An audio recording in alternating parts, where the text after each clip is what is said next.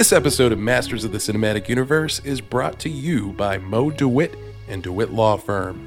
And be sure to check out Monday Morning with Mo every Monday morning on Facebook Live with free answers to your legal questions. Injured in a car accident or dealing with personal injury? Mo can also help you with a workers' compensation case if you're injured on the job. I don't live in Florida, but Mo would be my go-to if I did.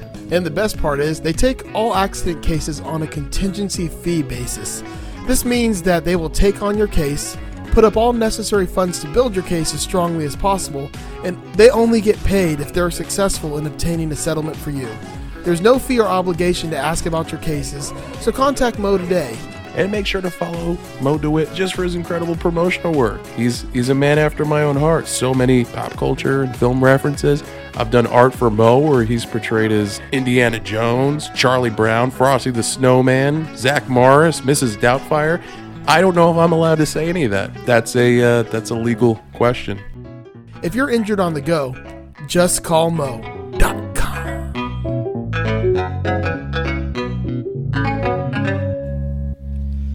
And we are back. So we have seen the record flying off the shelves at Villapiano's. We are now the next morning at Patterson's Appliances again. Papa Patterson is driving his wife crazy, trashing Telemart, his competition. I don't know if I want to live in a world where a man's got to work on Sunday to support his family. It's the most dad shit ever. It's right? So perfect. Yeah, it is. It really is. He's so great in this movie. And he goes, hey, let's just take that away. She goes, yeah. It's like they both know, okay, let's just take the newspaper away and everything will be all right. Just going to get rid of this, yeah. That was great, yep. And this is happening while Guy is up front setting up the display for the Wonders record so he can sell that in the store. Dad's not happy. I think they spelled it on the sign like ONE dash. I think they're really trying to be like, Yes, absolutely. And, as he's doing this, we see a camper pull up and park in front of the store. And we're going to roll another clip. Before I roll the clip, a lot of these clips are really long because this is a difficult movie to pull clips for because the scenes are long, and in order to get the point across, you got to write it out. So this is actually one of the shorter clips. I'm just warning everyone going forward. There's going to be some real long ones, but it's the way it worked out. So, Joe, roll that clip, please. Okay, let's get to work. Guy, quit fiddling around with those records up there in the window. We're not selling records here, are we? Are we, Mama? This is an appliance store, I believe. This is what they call an appliance store. It's called Patterson's. Come on in, we're open. Appliance. Can I help you? You're the drummer, aren't you? Oh, that group I heard last night, down at Villapiano's. Yes, I am. Phil Horace.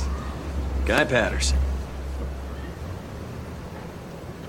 Do you want to buy one of our records? They're on sale. I don't want to waste any more of your time. Would you step into my office, please? Guy, one of the good things about your group is there's a nice, natural, raw quality. I like that. Thank you. And I want to tell you, I've been around. And I think this is a hit record. Now, I found that a hit record is like a stew. All the ingredients have to cook together just right. Otherwise, it's just soup. Not too early in the day for one of these, I hope. I'm thirsty. I'm not sure about this. It's a standard management contract. It says if I do my job, you guys make money. How do we make money? Yeah, how are you gonna wrangle up some dances at roller rinks, Youth for Christ Jamboree? Rock and roll shows in Steubenville, Youngstown, Pittsburgh, places like that. Really? Yeah. Pittsburgh? Steubenville? Yeah. And how would you like to hear That Thing You Do on the radio? Yeah, I'd love to. Sure. Then leave it to me, and here's your guarantee. If I don't get this record going, and I mean serious radio airplay inside of a week, 10 days at the most, we'll tear this up, and I'm no longer your manager. I don't know. I'm reluctant to sign anything that has to do with my music. What, are you crazy? A man in a really nice camper wants to put our song on the radio. Give me a pen. I'm signing. You're signing. We're all signing. Oh, God. Oh, there's so much going on there. It's so funny. Lenny, again, is just priceless. Pittsburgh? Steubenville? Is Steubenville like a real city? Because it sounds dull. Like, I can't imagine. Yeah, well, that's what I think. I think that's the joke is, I don't really know about Steubenville, but it's probably real, and it probably is exactly as Lenny sarcastically described it. It's fantastic. It's just I lived in Pennsylvania, and I've never heard of Steubenville. So okay, there you go. take from that what you will. Okay. Enough said. So in that scene, it starts off with Guy, but of course it transitions quickly to the whole band, and they're got their first management contract. Phil Harris is gonna help them out. Phil Harris he is played by Chris Ellis, who is in a lot of Tom Hanks movies. Mm-hmm. Like they're buddies, and Tom Hanks is one of those dudes who takes care of his friends. And Chris Ellis is in a lot of his movies, and he's always plays. He's just good at what he does. He's a great character actor. So we're the band, the Wonders, are on their way, and we have a first. We got a quick cut to Tina at the dentist's office. She's having some problems with her teeth, and she's waiting for her appointment. And the dentist pops out and drilled. What's that? She's about to get her mouth drilled out. Yeah, exactly. And the dentist he's as we learned in 16 Candle, he's an oily bohunk. That's what he is. Yeah. He's hot stuff, that guy. So Tina is immediately smitten. So, we She's know. in there, he's like, okay, you go ahead and spit now. She goes, I don't. Oh, God. I wanted to see where you would go, and you didn't let me down, man. No. In that sense, you didn't. It's like the movie was too wholesome for Joe, so he's just going to porn it up. That's what he's going to do. I'm going to make it the movie it should have been. Oh, right. Okay. So 3 people saw it instead of millions, right? It's going to be that thing you do. Yeah. Okay. That's the parody. All right. So we're in the next day after, whenever it is. The bass player has got his portable radio, his headphones plugged in, his little earbuds, and he walks into the Army Navy store because we'll find out in a little while why. But Guy's working store. The Army Navy store in the orange, like it has that sign on the brick. Army Navy store, yeah. That's great. In the bonus thing, Guy actually gave everyone those little transistor radios so that they could listen. Oh, okay. All right. See, what's funny is I thought he just went in there to get like a dope jacket to wear while he was playing. So he came out with that jacket. I'm like, that's just fucking fire. I'm like, I want one of them jackets. Right. No, it might have been the intention, but yeah, I get it, though. I agree with you. That's like some shit I would have got at Goodwill back in my day. Guy's working in the store. The bass player he's in the Army Navy store. Faye is putting some stamps on letters and dropping them in the mailbox, and she's also got one of the radios now that we know that Guy gave them out, and she hears That Thing You Do start playing on the radio, and she goes crazy. She's screaming and so excited. She runs down the street and towards Patterson's and practically knocks over the bass player. She gets him to tune it into the radio station. They both hear it. They're screaming, and they rush right into Patterson's. Guy, he hears, they tell him that it's on the radio, so he's breaking out the clock radio. The bass player's going over on the hi-fi units, much to Papa Patterson's chagrin. So don't touch that. Don't touch that. And they've got, That Thing You Do blasting through the whole store. Even Mom's getting into it. How cool was his mom? Right? Exactly. His dad hardly ever understood, but his mom was right there enjoying it all. Yeah. She was, yeah. Well, yeah, because she has to deal with him, too. That's true. That's a good point. I was impressed with the earbuds because for some reason in my, head, I thought that came much later. So to see it in the 60s, I was like, okay. Well, if you would listen through those earbuds, you would know that there was time. Yeah, bad. They sucked. They sounded like shit. They sucked. But, yeah, they were there. I also have to, just another quick aside, my grandfather, my dad's dad, he was a tinkerer. The guy built shit, invented shit all the time. He built my dad a transistor radio out of a Bakelite material. Built it from scratch, made the circuit boards got the components. Whoa. He worked for Sperry, which at the time was a defense contractor. I don't know if they're even around anymore, but World War II, before World War II, and he built my dad, and I was able to use that thing. So like 40 years later, when I was like young, my dad gave it to me, and I was able to listen to the local radio stations on this thing with a little earbud, like you saw, Eric. So yeah, that was really cool. I built a transistor radio once out of a DeWalt drill case. Oh, there you go. Killed it, and the transistors were picking the radio stations. It'd be interesting to see how accurate all those that big hi-fi unit. It's this big wooden cabinet. I'm curious. At one point, I think my mom. I don't know. We were watching the movie. I think it was my mom. She's one of the clock radios. So he's like, I had that radio, but I don't, and I also don't care. But how accurate are all those little radios and those devices? Because that would have been the cutting edge stuff back then. Yeah. Oh yeah. Yep. You find movie people who are like, actually, that radio wasn't introduced to the market until 1971. I know. But you know what? It's funny. You always find a lot of trivia on movies, period movies, if it isn't correct. But there is nothing out there on this movie that says these things aren't correct. And I mean, granted, I was a year old when this movie took place, but when I was young, in the house, we had a huge, gigantic credenza with two, the both ends of this credenza had speakers in them, and there was a whole hi-fi stereo behind the doors, and then above that was an area for a TV, and there was the bar.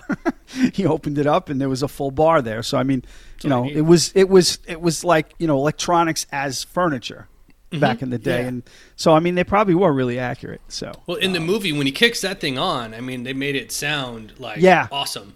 Yep. Yeah, it was cool the way they did that, because even when it went from the transistor radio to the clock radio, it bumped up. And then it bumped up yet again when they turned on the hi-fi. So at that point, Jimmy and Lenny screech up in the car. They triple parked out in the middle of the road.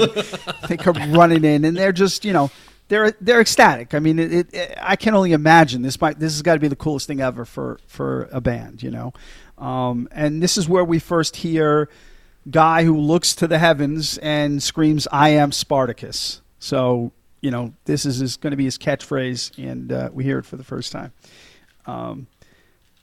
We then quickly go to Guy calling Tina to share the news because he's so excited, and her mind is on her dental issues, how we say.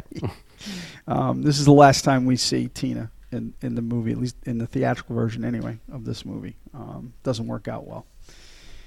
So now... due to their managers working, they are going to play a rock and roll show in Pittsburgh. So they are there to perform for or at the Boss Vic Koslovich. I think he's the Mattress King or something like that. He has a rock and roll show that he does in the area. So they're opening that show. So and I know there is some trivia about one of the band's names that's on the marquee that's also tied to the Apollo astronauts, and I can't remember what it is. There's a band, there's Blah Blah and the Blah Blahs, and those two names are names of astronauts that may have been in Apollo 13. Shoot. I remember he says the Hollyhawks, but... Right, yes. And, but on the marquee beforehand, it's there's one of the bands. I forget what it is, but it's something for the audience to look up.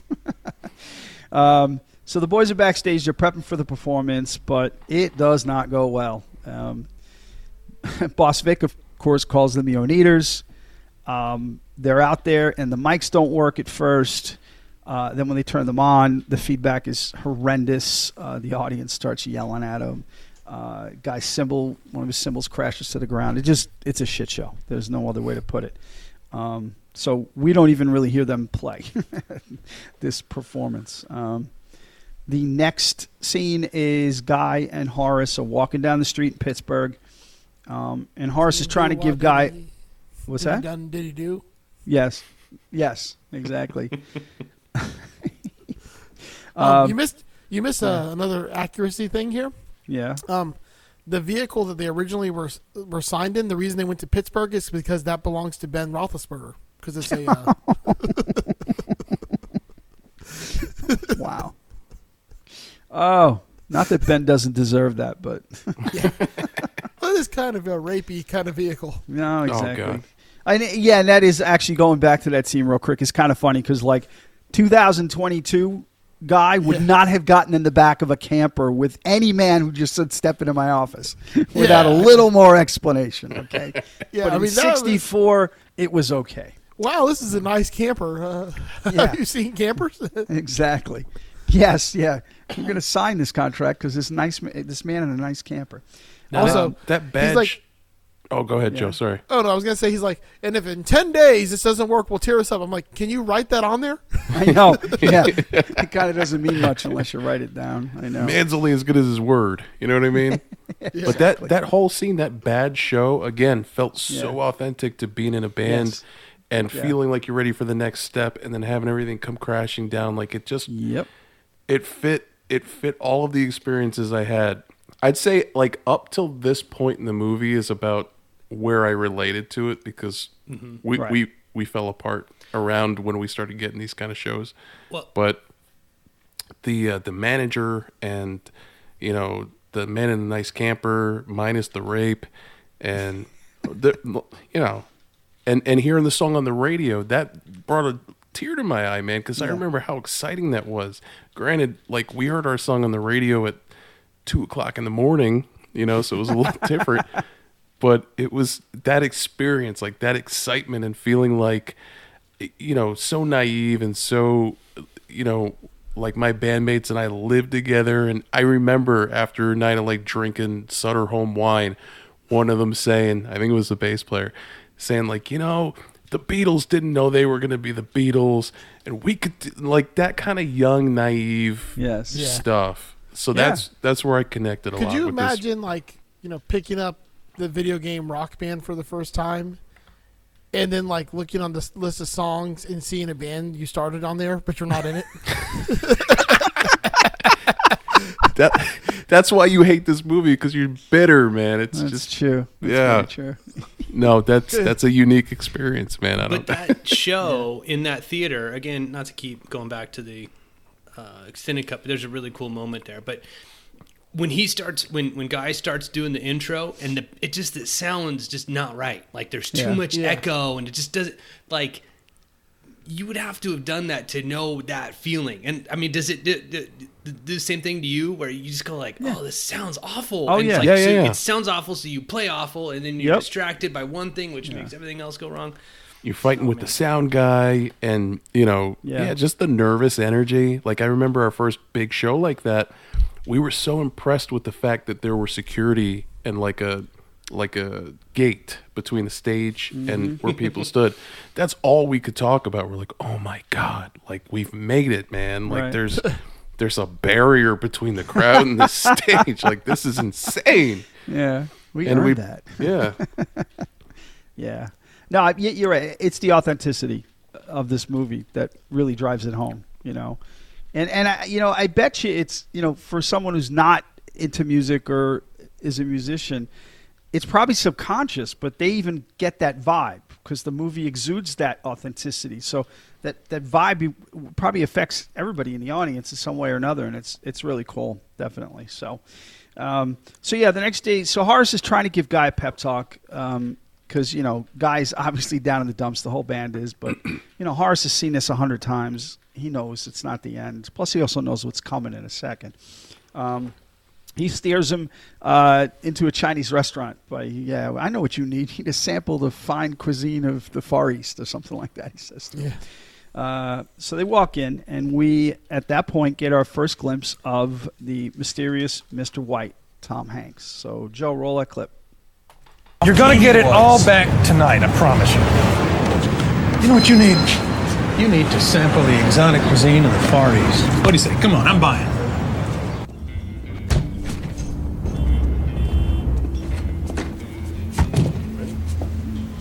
Well, son of a gun, we're right on time. Here's somebody I want you to meet. Mr. White, this is Guy Patterson. Hi, sit down. Mr. White is with Playtone Records. He just happened to be in town this week, and he caught the show this afternoon. Great. Nevertheless, I think he wants to talk business with you. Well, I have heard your record, Guy, and I like it. I like it a lot. That thing you do, it's snappy. Yeah. Snappy. It's a hit record. We'd like to release it and add the Wonders to the Playtone stable of artists.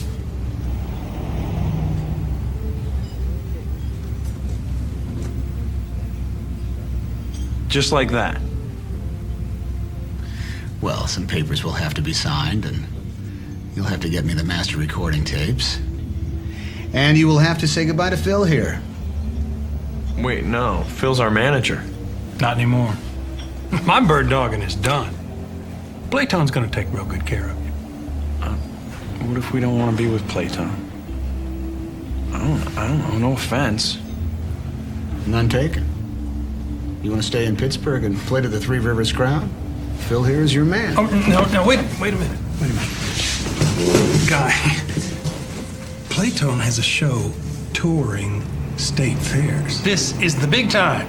The full bore. This is a rock and roll tour that will feature the Wonders, provided you quit sitting on your brain.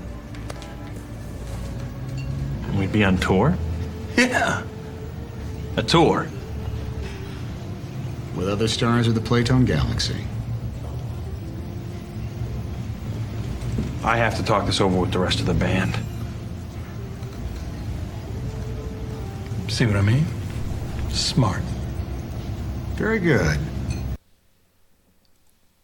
Yeah, so it's very cool. They're taking the next step as a band, and Mr. White's there to guide them. So we jump to a quick scene where they're all together, the whole band and Mr. White's together. He lets them know they're changing the name to the Wonders, as it's properly spelt because it's confusing. He also lets them...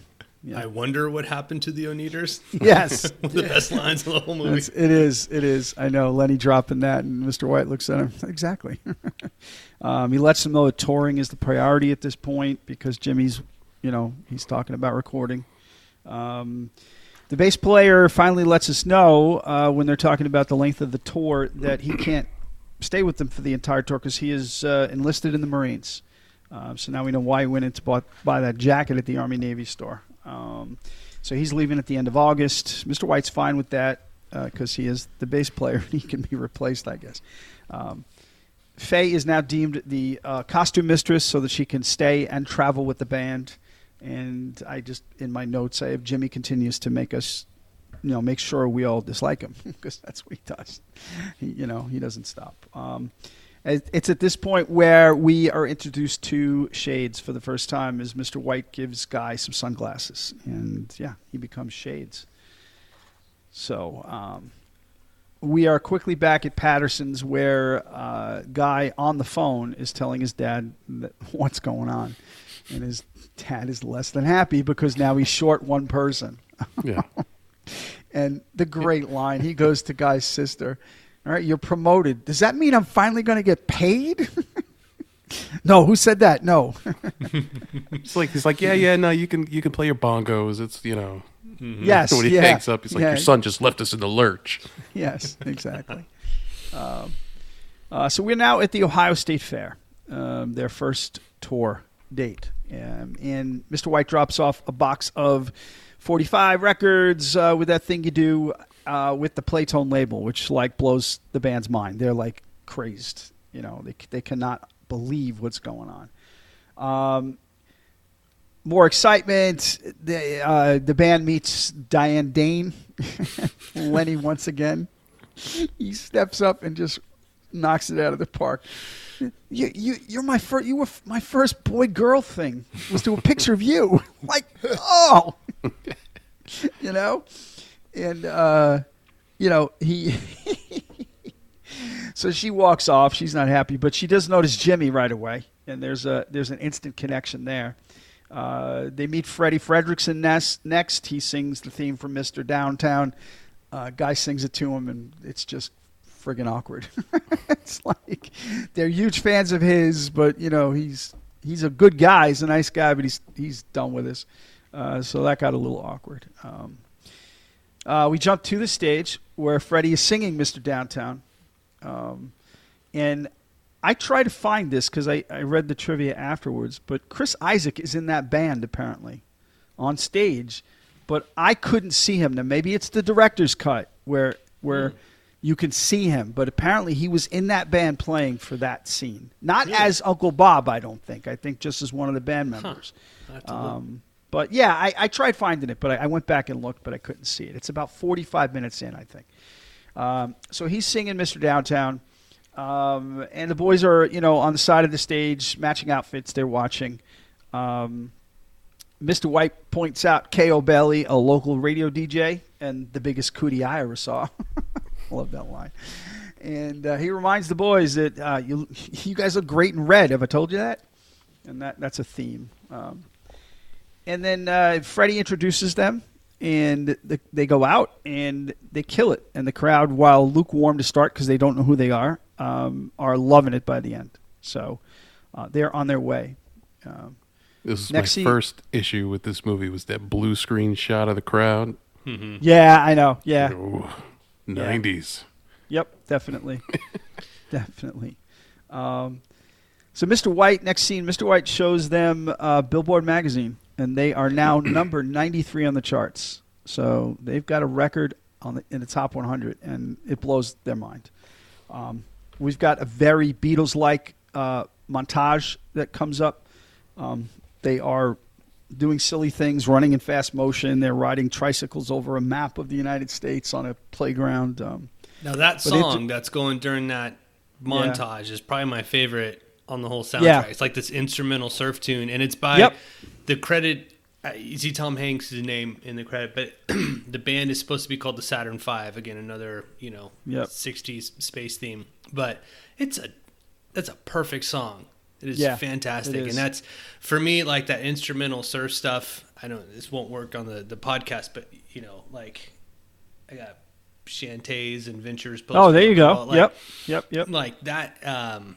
When this movie came out, I was like just getting into guitar. And what got me into guitar was instrumental surf music. And so, like we're joking about Bigsby's and whatnot, but the first first time I had a guitar with the Bigsby, like I wanted to learn that song because of those surfy, you hit that chord and kind of drop it a little bit. Yeah. So that was a very special song for me. Excellent. Yeah, it's a great scene. It really is. And interspersed in that montage are quick shots of Billboard magazine, and they are climbing. They're number 71, then they're number 49, and they're now number 21 on the charts. So things are happening. We quickly cut to Patterson's, where Chad, the former drummer, he gets a job. They got a help wanted sign because Guy's no longer there, and he walks in with his broken arm, and he gets hired. So he's one of the Patterson's crew now. We felt so bad for Chad when we watched this movie. Yeah, I know, right? Yeah. Poor Chad. I mean, that's part of the whole Beatles mythology that this movie lays out. I mean, there are so many mirrors to the Beatles in this movie. It's amazing, and that's just one of them. It's odd how Chad kind of takes the place of Guy, like even with his own family. Exactly. Yep. I know. More likable. I mean, Dad likes him more. What the heck is that all about? It's like kind of weird. One corny thing was he's always walking around with the sticks in his back pocket. Like, yes. Come on. Drummers don't do that? Is that not a thing? No. No, that's the stereotype of drummers. I also like I like Skitch's the way he holds the sticks, that like jazz, traditional. I only ever drummed with guys who held sticks like this, not like this. That little. Yeah. Yep. Yeah. Oh, all right. Another aside. My dad, after he got home from Korea and he had his GI Bill money, he took drum lessons with Gene Krupa. Oh, nice. What? Yes. Wow. He spent about a month or 6 weeks. He lost interest or probably met a girl. I don't know. This was way young. But, yeah, he studied with Gene Krupa for about 1 or 2 months. Dang, that'd be intense. Yeah. Right? I know. My private bass instructor was Barry Gibbs in college. What? Oh, that's cool. That's crazy, man. And our music director was Dave Brubeck. What? Holy shit. Mm-hmm. Yeah. Jeez. Oh, man. All right. What have I That's been doing amazing, dude. Yeah, what's funny is at the time, though, I didn't give a shit about Barry Gibbs. I'm like who's this old fucker with this hair? Oh, that's back great. in 2000 in Miami. Yeah.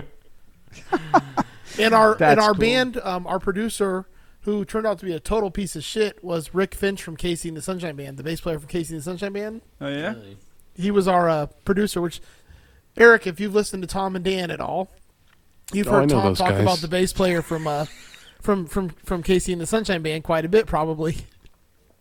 Was he like a pedophile or something? Something Yeah, weird? he ended up being like a pedophile and was like molesting one of the bands he had signed. Oh, no, he was always a pedophile. He didn't end up being one. He ended up getting caught being a pedophile. He ended up being caught, yeah. But there was a band called Non-Dairy Creamer where he was diddling one of the singers to that band. Oh, all right. Oh, yeah. Oh, yeah. You wanted the real music industry. This is what it really is. It's not all fucking, wonderful campers and. It is in this movie, and that's what we're reviewing today. I'm making the real movie. Yeah, suspending disbelief, right? The camper wasn't so nice after all. Let's just call it. He is the hit you where the sun don't sunshine band. Oh, jeez. Oh, help us, please. You want to know what makes a good stew? Eric, you're encouraging him. I'm sorry. Eric, I need some art. All right. So they're being interviewed at the fair by a local TV station. And of course, Lenny pulls a Lenny. Well, I'm not here with these fellers. I've got a cow at the livestock pavilion, and I'm going to win that blue ribbon. That's my favorite line of this whole movie. Isn't it great? On TV, like his big moment to be on TV. Yeah, he's talking about blue ribbons. It's so good. Was the best. Yeah, he is. And that was the thing with Tom Hanks too. Was one of the little vignette interviews I saw of Steve Zahn. It was like they kept trying to like push each other for the comedy. So like, oh, cool. Steve Zahn's just funny no matter what. Yes. But it was really him trying to out funny Tom Hanks. I think was where a lot of that stuff came from. I wonder if he was high, because he seems like he was high during the shit the whole time. He acts like that all the time, even in like serious roles. So I don't know. I mean, he could be high all the time. Who knows? What was the movie where they kidnapped the girl? It was him and Saving Silverman. Saving Silverman. Oh, Saving Silverman. Jack Black and so yeah. Man, it was so good. Yeah, Jason Biggs. Yeah, that's a good movie. That's a dumb, stupid, funny movie. Like I still laugh at that movie when it comes on. It's funny. So now they're on stage again, and we get to hear another snappy tune other than That Thing You Do. And I dig this song, Dance With Me Tonight. Yeah, I actually like this song. Yeah. Yes. A lot of people actually like this more than the actual like That Thing You Do song. Yeah, I really dig this. I really dig this song. Also, the instruments were upgraded. Thank you, Joe. Yeah. Exactly. This is our first full view of the upgrade. It matched that energy, like what you would feel like if you just got that brand new, was he playing a Jaguar? He had a Jaguar. Got the Rickenbacker. Got the Rick. Precision bass. Was he playing a P or a J bass? One of those. One of those two. Yeah. There you go. But yes, Steve's on with the upstrokes, the gang. Yeah. Oh. Exactly. Yeah. The thing, like they didn't have to be that accurate. But no, it was exactly. That's when I was like, okay. I was like, finally, they're getting something good going on. Yeah. And they also had them play more comfortably. Like when you go back and watch them play at that talent show, like they're looking down at their hands, like they're playing like they're less familiar. But as that energy kind of grows, then they get more of that confidence in their stance. Well, that's because they went from Buddy Holly to now they're in the Sweater Song. See, I was going to say, That Thing You Do is like the Beatles, where Dance With Me Tonight is more like the early Stones. It's got an edge to it. You know what I mean? It's got an edge. Man. Yeah. It's still that young rock and roll, but it's got an edge to it, which was the difference between the bands in my eyes anyway. Even Mr. White got into it too. Right? Yes, exactly. I love that. I absolutely love that. I make sure I'm staring at the TV every time that scene comes on because I love when he does that.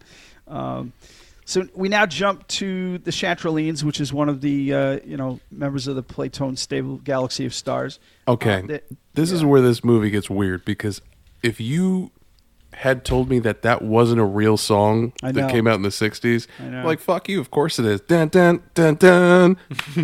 Yep. Like, exactly. I'm angry that this is fake because it felt so real that I grew up thinking, like, oh, yeah, that's that. Yeah, I've heard. Okay. Yeah. Do you know the story behind this one? No. No. All right. So now I cannot remember her name. Who sang Mickey? You know that song Mickey? Oh, Mickey, you're so fine. Yeah. Tony Basil. Yeah. Tony Basil. She was hired to do the choreography for that. And she changed the lyrics.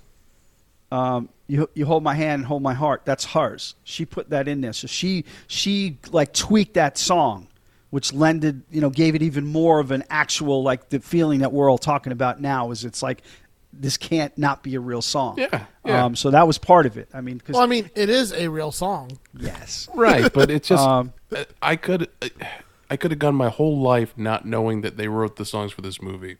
You could have exactly. As an old man in a nursing home, yes, That Thing You Do. I remember that movie from the 90s, man. Classic songs in the soundtrack. Yeah. The Chantel's dun dun dun dun, like that must have been in the 60s. Love it. Right. No. They did such a good job capturing all these different genres, the Motown stuff, the Beatles stuff. Like it feels, I've said authentic 40 times in this episode, but it feels authentic as fuck, man. It's incredible. So as the Chantrolines are doing this, the bass player is off on the side, and he is choreographed. He is absolutely doing every choreographed move to a T perfectly. And to take a step back, when we talked about the montage scene, in that montage, there's one scene where Faye introduces the bass player to one of the members of the Chantrolines because he's got a thing for her. And this is something I didn't know either, but in the trivia I found out if you read Faye's lips, she says, "I'd like you to meet our bass player." So she doesn't even call him by his name when they're not even saying words, when there's a song playing over, There's another, again, maybe it's a drinking game at this point every time Kevin mentions the extended cut, but I don't want to spoil it because it was so well done, but there's a cool scene where it involves Guy and like part of that montage, and he's showing them where they are on Billboard, and it's the bass player and the Chantrolines girl. It gives a little bit more insight to kind of, where they're at. Yeah. Oh man, it was really, really like you don't hear the dialogue and you don't need to. It's funny. Right. It's this awkward moment. Yep. He kind of walks in and then he leaves and he kind of like, he shakes the bass player's hand. Like, good job, man. It's really, really well done. Yep. Yeah. It was neat. It definitely was neat. So we are now at a local pub at whatever city they're in for the next state fair concert. Lenny is sitting down at a booth playing Go Fish with two of the fair officials.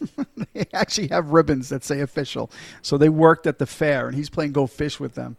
And apparently some science club, some high school science club, wherever they were filming the state fair thing, donated the uniforms for the officials so it would look real.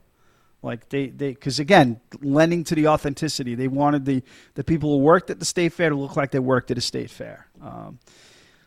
So Lenny's playing Go Fish. Guy is intruding on Bobby Washington's hangout at a booth. He's fanboying like crazy. Big jazz drummer, loves him, and of course just starts talking about Del Paxton, even though he's meeting, Bobby Washington. Jimmy's bothering Diane Dane with the Billboard magazine. And Mr. White comes, he talks to Faye. He's trying to get a vibe on, how long Faye and Jimmy have been together and what's Guy got going.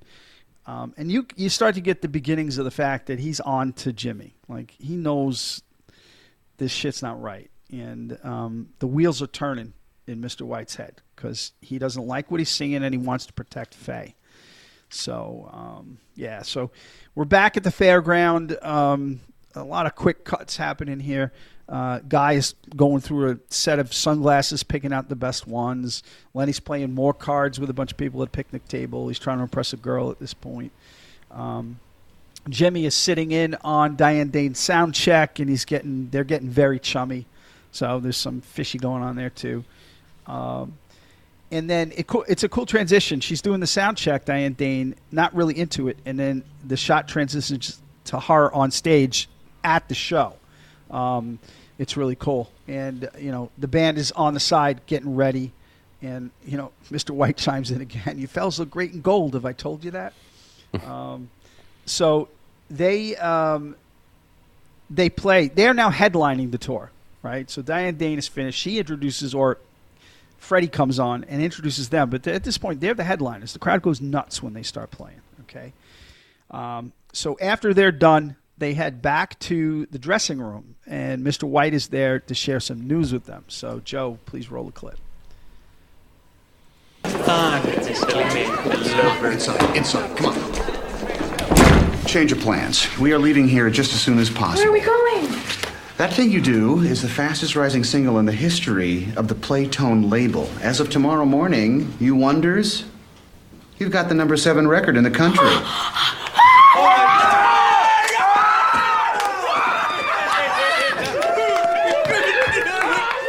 Watch the shelf. Look, state fairs are small potatoes. We are on a plane flying to the coast. As long as we make the airport on time. California? That's Disneyland? Right. Yeah, Number 7 this week, number 1 next week. Wait, if we become number 1, does that mean we get a gold record? Yeah, guys. Copies for a gold.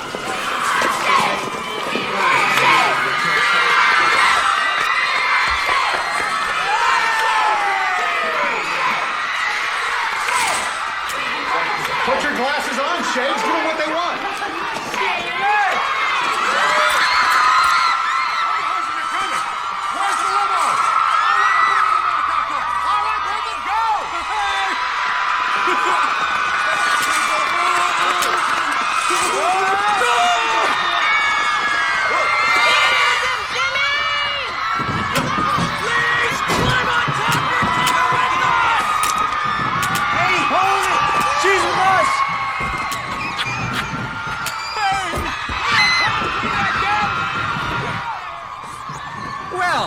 I like Wisconsin. Come on!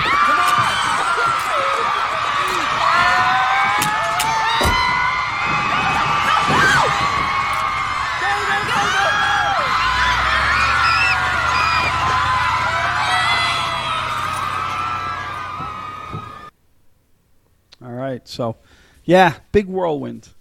It's really cool because they're so, this is perfect because they have the number 7 record in the country, but as a group, the innocence is still there. The excitement that they exude when they're told the number 7 is the same as it was the first time they heard the song on the radio. Like they're still, they are just absolutely like enthralled with everything that's happening. They can't believe it. So it's a really cool scene. That full-on Beatlemania, Hard Day's Night type shit happening here. Absolutely. Yeah. And we get a quick thing where Jimmy forgets Faye and she almost gets left behind, but Guy, he rescues her. He goes back and gets her and says she's with us and gets in the car. And they kind of talk about this later in a general sense, but you could see the Guy is doing all this stuff. Like, he doesn't even know that he's in love with Faye yet. Like, he's just doing this because that's the kind of guy is. He's a good guy. You know what I mean? Like, he's a good guy, this guy. Exactly. So, like, he's just doing what he thinks is the right thing, whether it comes from, we learned earlier that, or we learned later that he was in the Army, for a bit. So who knows what it is, his upbringing and everything else. He's just a good person.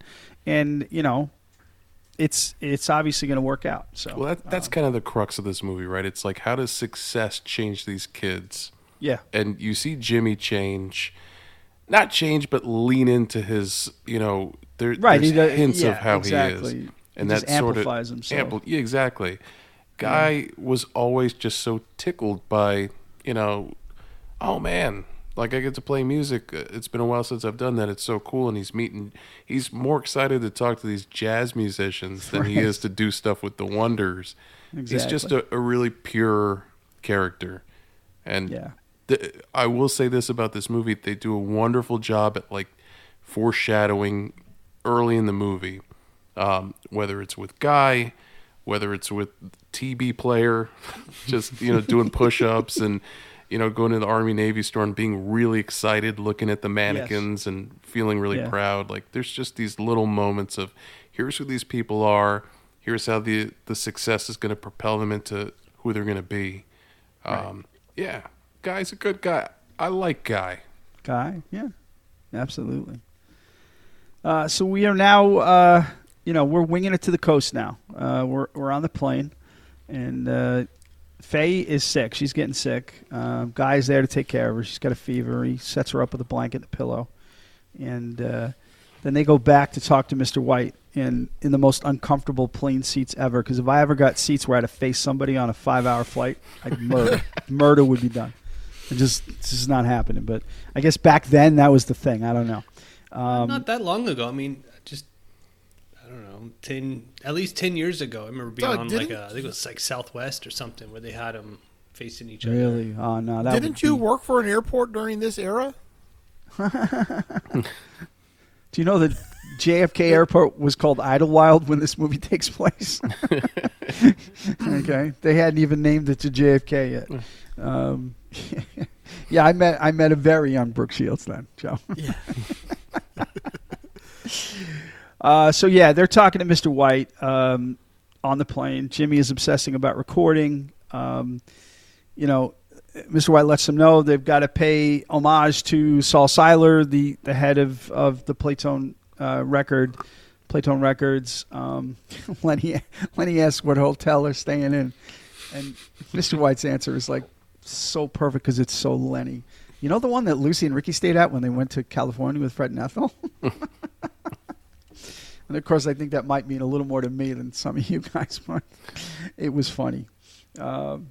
He mentions they're going to be in a major motion picture, and that, if he's done his job, they're going to perform on the Hollywood Television Showcase, which is a weekly variety show on television at the time.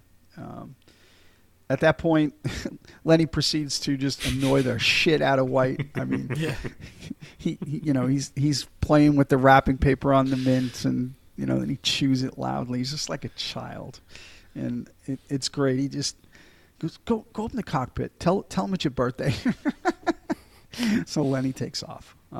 So we are now in Hollywood.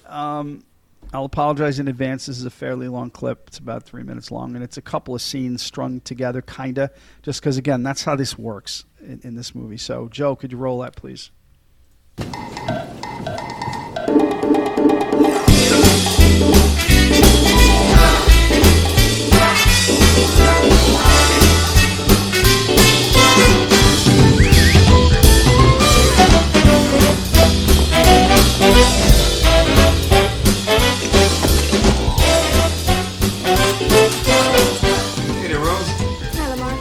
I don't have any cash.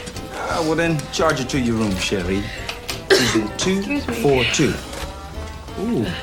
And I'll send you up some soup, too. Oh, thank you. My name is Lamar, and this is my hotel. We take care of people here. I'm Faye. Didn't I check you in with a quartet of gentlemen? And why aren't they here to take care of your needs? They're off making a major motion picture. Oh, we got movie stars in my hotel. They're musicians, actually. Even better.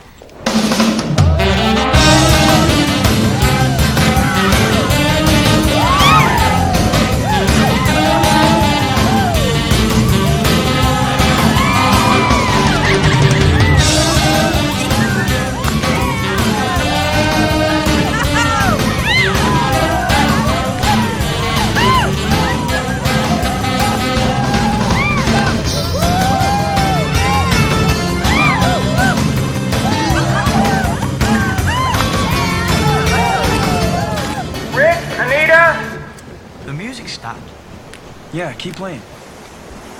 All right, Anita. I get the message. It's about time you noticed, Rick. Thanks, Goofball. Sure thing, Anita, sweetheart. Keep dancing, Goofball. Now we got at the ocean. Say the line. We're being invaded. Run out of the shot. Lie back. Lie back.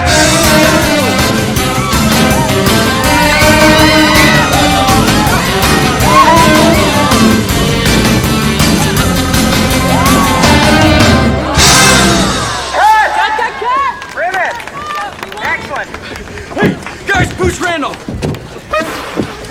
Yeah. You know, we look like a bunch of chimpanzees. No, we look like a rock and roll band playing a rock and roll song during Weekend at Party Pier. Yeah, here's the thing. We're not the Wonders right now. We're Captain Geach and the Shrimp Shack Shooters. Hey, good news, fellas.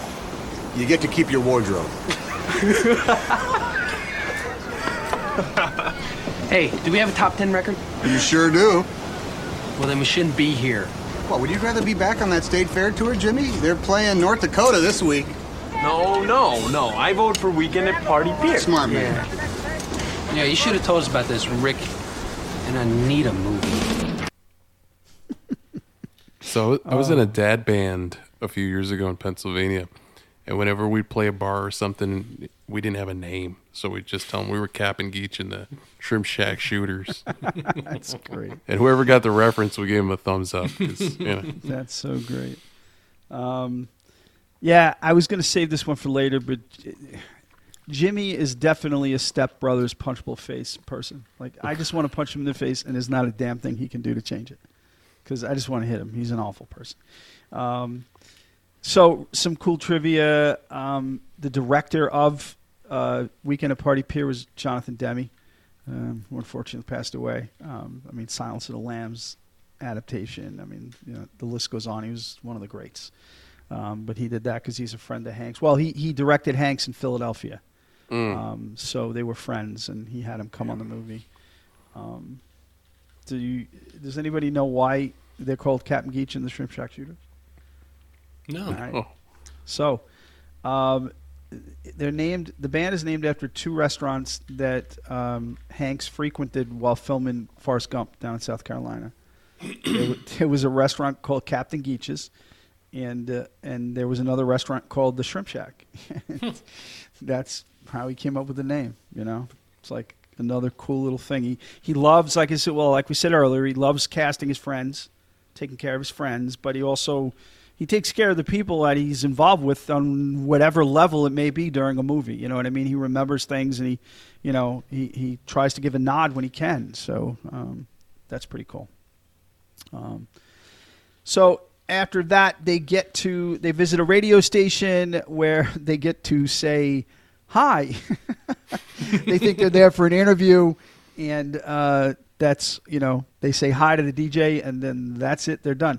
That DJ was Paul Feig, the director and writer, who was at one point a very funny and talented director, but then for some reason fell off the face of the earth, mainly because of Ghostbusters. But he was responsible for that mess, but he used to be funny. He did Bridesmaids, which was like hysterical. He might have done The Heat with Sandra Bullock and McCarthy, but I don't remember. But he was a funny dude at one point. They visit another radio station where, again, Hank showcases his dedication to friends. That's the DJ is played by Clint Howard, who is Ron Howard's brother. And they know each other, again, from Ron Howard and Tom Hanks working together a lot. So he had him in that movie. Guy gets to fanboy about jazz, and Lenny, again, he drops the Lenny reference of, Captain Geach and the Shrimp Shack Shooters is the band that, set him off. So we now get to meet the illustrious Saul Seiler, the head of Playtone Records. They're in the lobby of the Playtone building.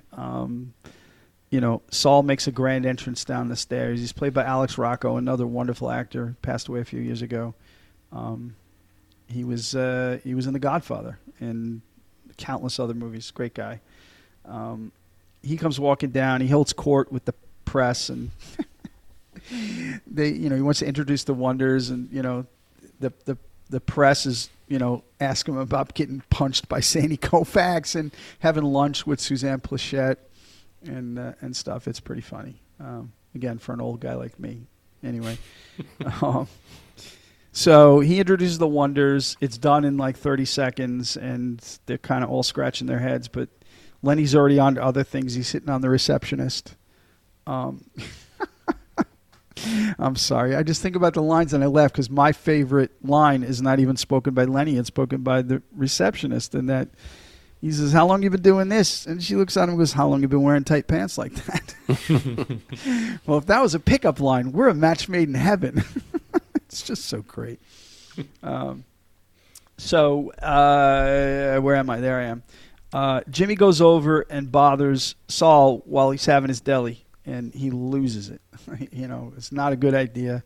He should have been left alone. Mr. White sees it too late. And we find out that Mr. White's first name is Andy because that's what Saul yells. He screams, "Andy!" So that's it.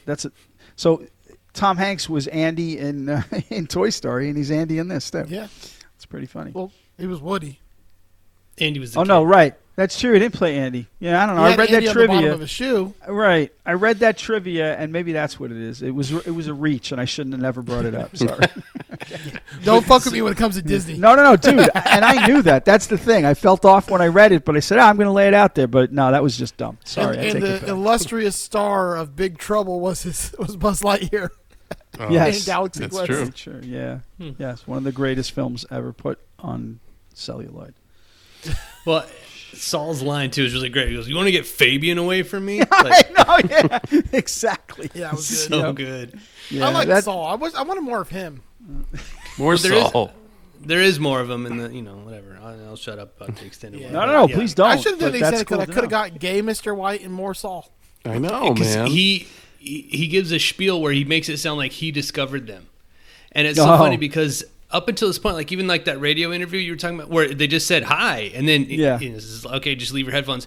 Like they just get up and walk out, like they're okay with this. Like they're getting used to this idea. Like you just show up and smile and you say hi or whatever. Yeah. It's a photo op, and then you're done. And it's like everyone else was okay with it except Jimmy in that moment. And Jimmy feels like it's important to him to like talk about, we only got that one take of All My Only Dreams. He's, you want to punch him, but he's also like, I don't know, in my mind, he's the guy that you want like to hire as a songwriter. Like all he cares about is his art and his ballads and all this. Like everyone else wants to party or whatever, they're in it for their own things. And it's like, he's a terrible boyfriend. He's a terrible friend, but he's like the ultimate songwriter because he's not going to get lost in anything else. All he freaking cares about is his music. And he's willing to go up to this guy, this total curmudgeon, like, whatever music, everything that we are told is awful about the music business is this guy he's got like the mustard on the side of his face, like he's standing there just lying up through his teeth about everything, just scarfing down this pastrami or whatever. And it's like, let me go talk to him about my art, come on.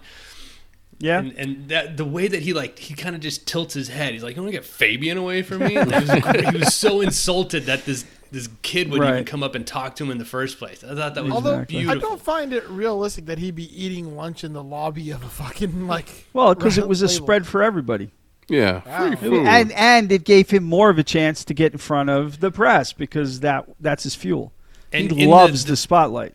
The cut scene, he's explaining how to like properly make a sandwich with the mustard and the pastrami and all that. Yeah. So it's more of just him. So he's being holding this court. Grandiose Is the bottom ego line with character.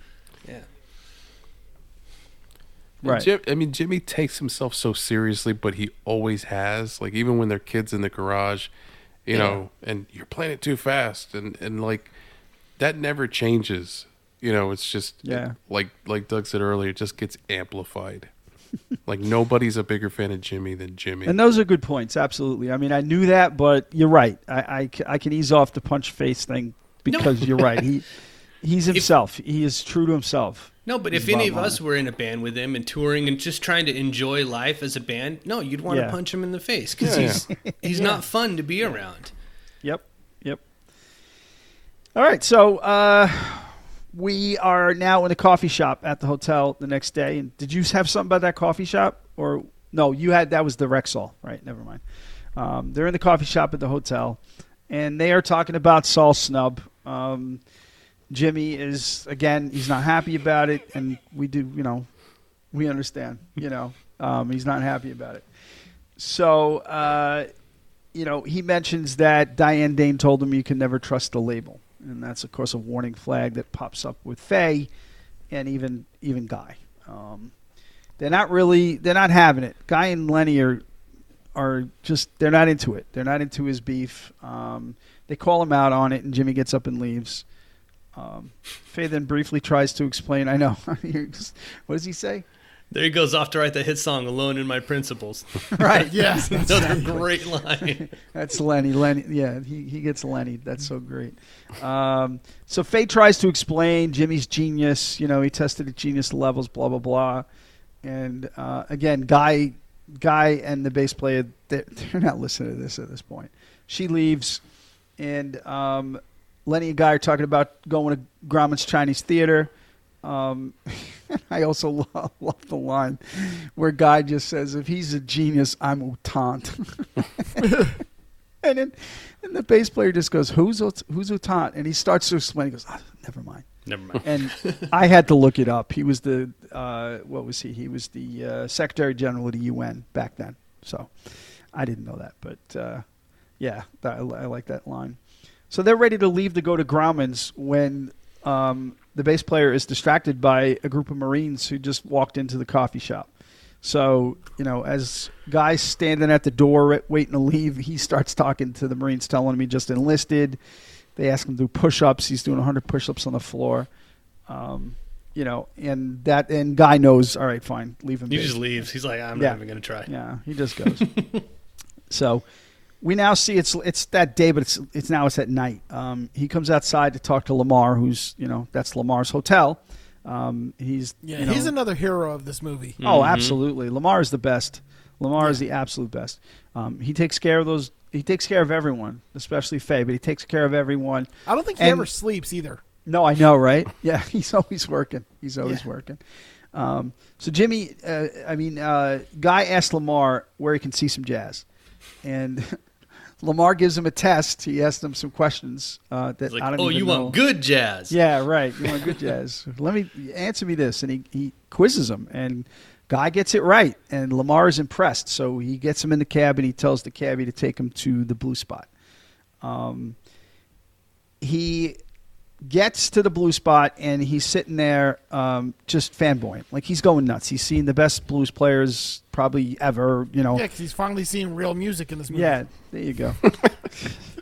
Yes. None of this fucking bubblegum pop shit this whole fucking movie so far. Exactly. Yeah, because I don't know, A Day to Remember is just like one step down from jazz, right, Joe? I didn't write the songs. That's true. You didn't. You're right. Sorry. Although I did look up while we were here, they had a number 2 on the Billboard fucking album. Oh yeah. Oh shit. Yeah, they peaked at number 2. All right, that's not so bad. They could have been number 1 if they, if I hadn't quit. Right. Exactly. You're 100% right. It's funny. He's so obsessed with the music that he is completely oblivious to the servers flirting. Rita Wilson, yo. This might be the Hourglass talking, but was she God. flirting or just straight up like putting it out there? Oh yeah, no. It was overt. There was no there was no innuendo there. She was very clear to describe what she was looking for. Yeah. She zeroed in, and then I like the line later on where she's like, "Well, you're no good to me now." I know, right? It's so great. And this reminded me of the Modern Family episodes where him and his wife would go to the hotel and she would try to pick him up at the bar with the fake name. That's funny. It's cool because her character's name is Marguerite, and her real first name is Margarita. So, they use that. Rita is short for Margarita? Yeah. Not spelled like, I don't think it's spelled like the drink. I'm probably pronouncing it improperly, but yes. And the funny thing is, her last name is very Jewish, so it's like Margarita with a Jewish last name. That's her real name. Rosenberg. Yeah, something, yeah. Something Berg. Right. No, it isn't Berg, believe it or not, but it's very Jewish. Well, then it had a gold in it at least. All right, Joe. We're treading the line there, Joe. We need to ease off the throttle just a little bit. Let me call Elon and I'll figure this out. No, please do not. Okay. So anyway, we've got our next semi-long clip. So roll it, please, Joe. I left Vancouver for Tacoma for Portland. Oh, I got married in Portland, yeah. Oh, and then I left Portland for Reno, and I got divorced in Reno. Then wised up and faced the inevitable. I moved to LA. Is the trio going on again? I don't know. Looks like they're kind of busy doing the cock and bull with Del there. Del? Yeah, Del Paxton. He's one of the regulars. Roving hands, but good cock and bull. Del Paxton. Mm-hmm. Del Paxton sitting over there. Yeah. Gabby. Gabby, he owes me money, man. Oh my God. Del Paxton is sitting over there. I just lost you, didn't I? You want to meet him? What? No. Ain't that the truth? That's Cabby. Marguerite, what you got here?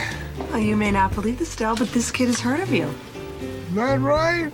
Look, sit down. Buy me a drink. Del Paxton, who are you? I'm Guy Patterson. I'm from Erie, Pennsylvania. I'm in a band called The Wonders, and we just got a record. We're out here on the coast, and I play the drums, and I have all your records. Well, not all of them, but a lot of them. But at least I did until some of them got swiped when I was stationed in Germany, and you were playing in Germany at the time that I was stationed there. But you know what? I couldn't see you because you were playing in Hamburg, and I was stationed in Munich. But I listened to your records, and I think you're great. You are my biggest fan. Thanks. I'll have another Hennessy. Hennessy for Del Paxton. Ain't no way to keep a band together. Bands come and go. You gotta keep on playing, no matter with who. You guys any good? Yeah. Yeah, man, we got Jimmy and Lenny and me and Faye. We got something snappy. I really think we do. I'm sure you do. But sooner or later, something makes you crazy. Money, women, the road. Hell, man, just time. Well, we've only been together for 2 months. Some bands I've been with, that's 2 months too long. Last call, lovers. I'm gone. You keep on playing and watch your money. You'll land on your feet. Thanks for your hospitality. Thank you, Del Paxton. Nice young man, huh, Marguerite? Oh, very nice young man, Del. Good night. Night, Marguerite. Thank you, Del. Just look at you. You're no good to me now. I love that line. So yeah, I mean, he meets his idol, Del Paxton. So we are going to jump into our next break, and we will be back in a minute, folks.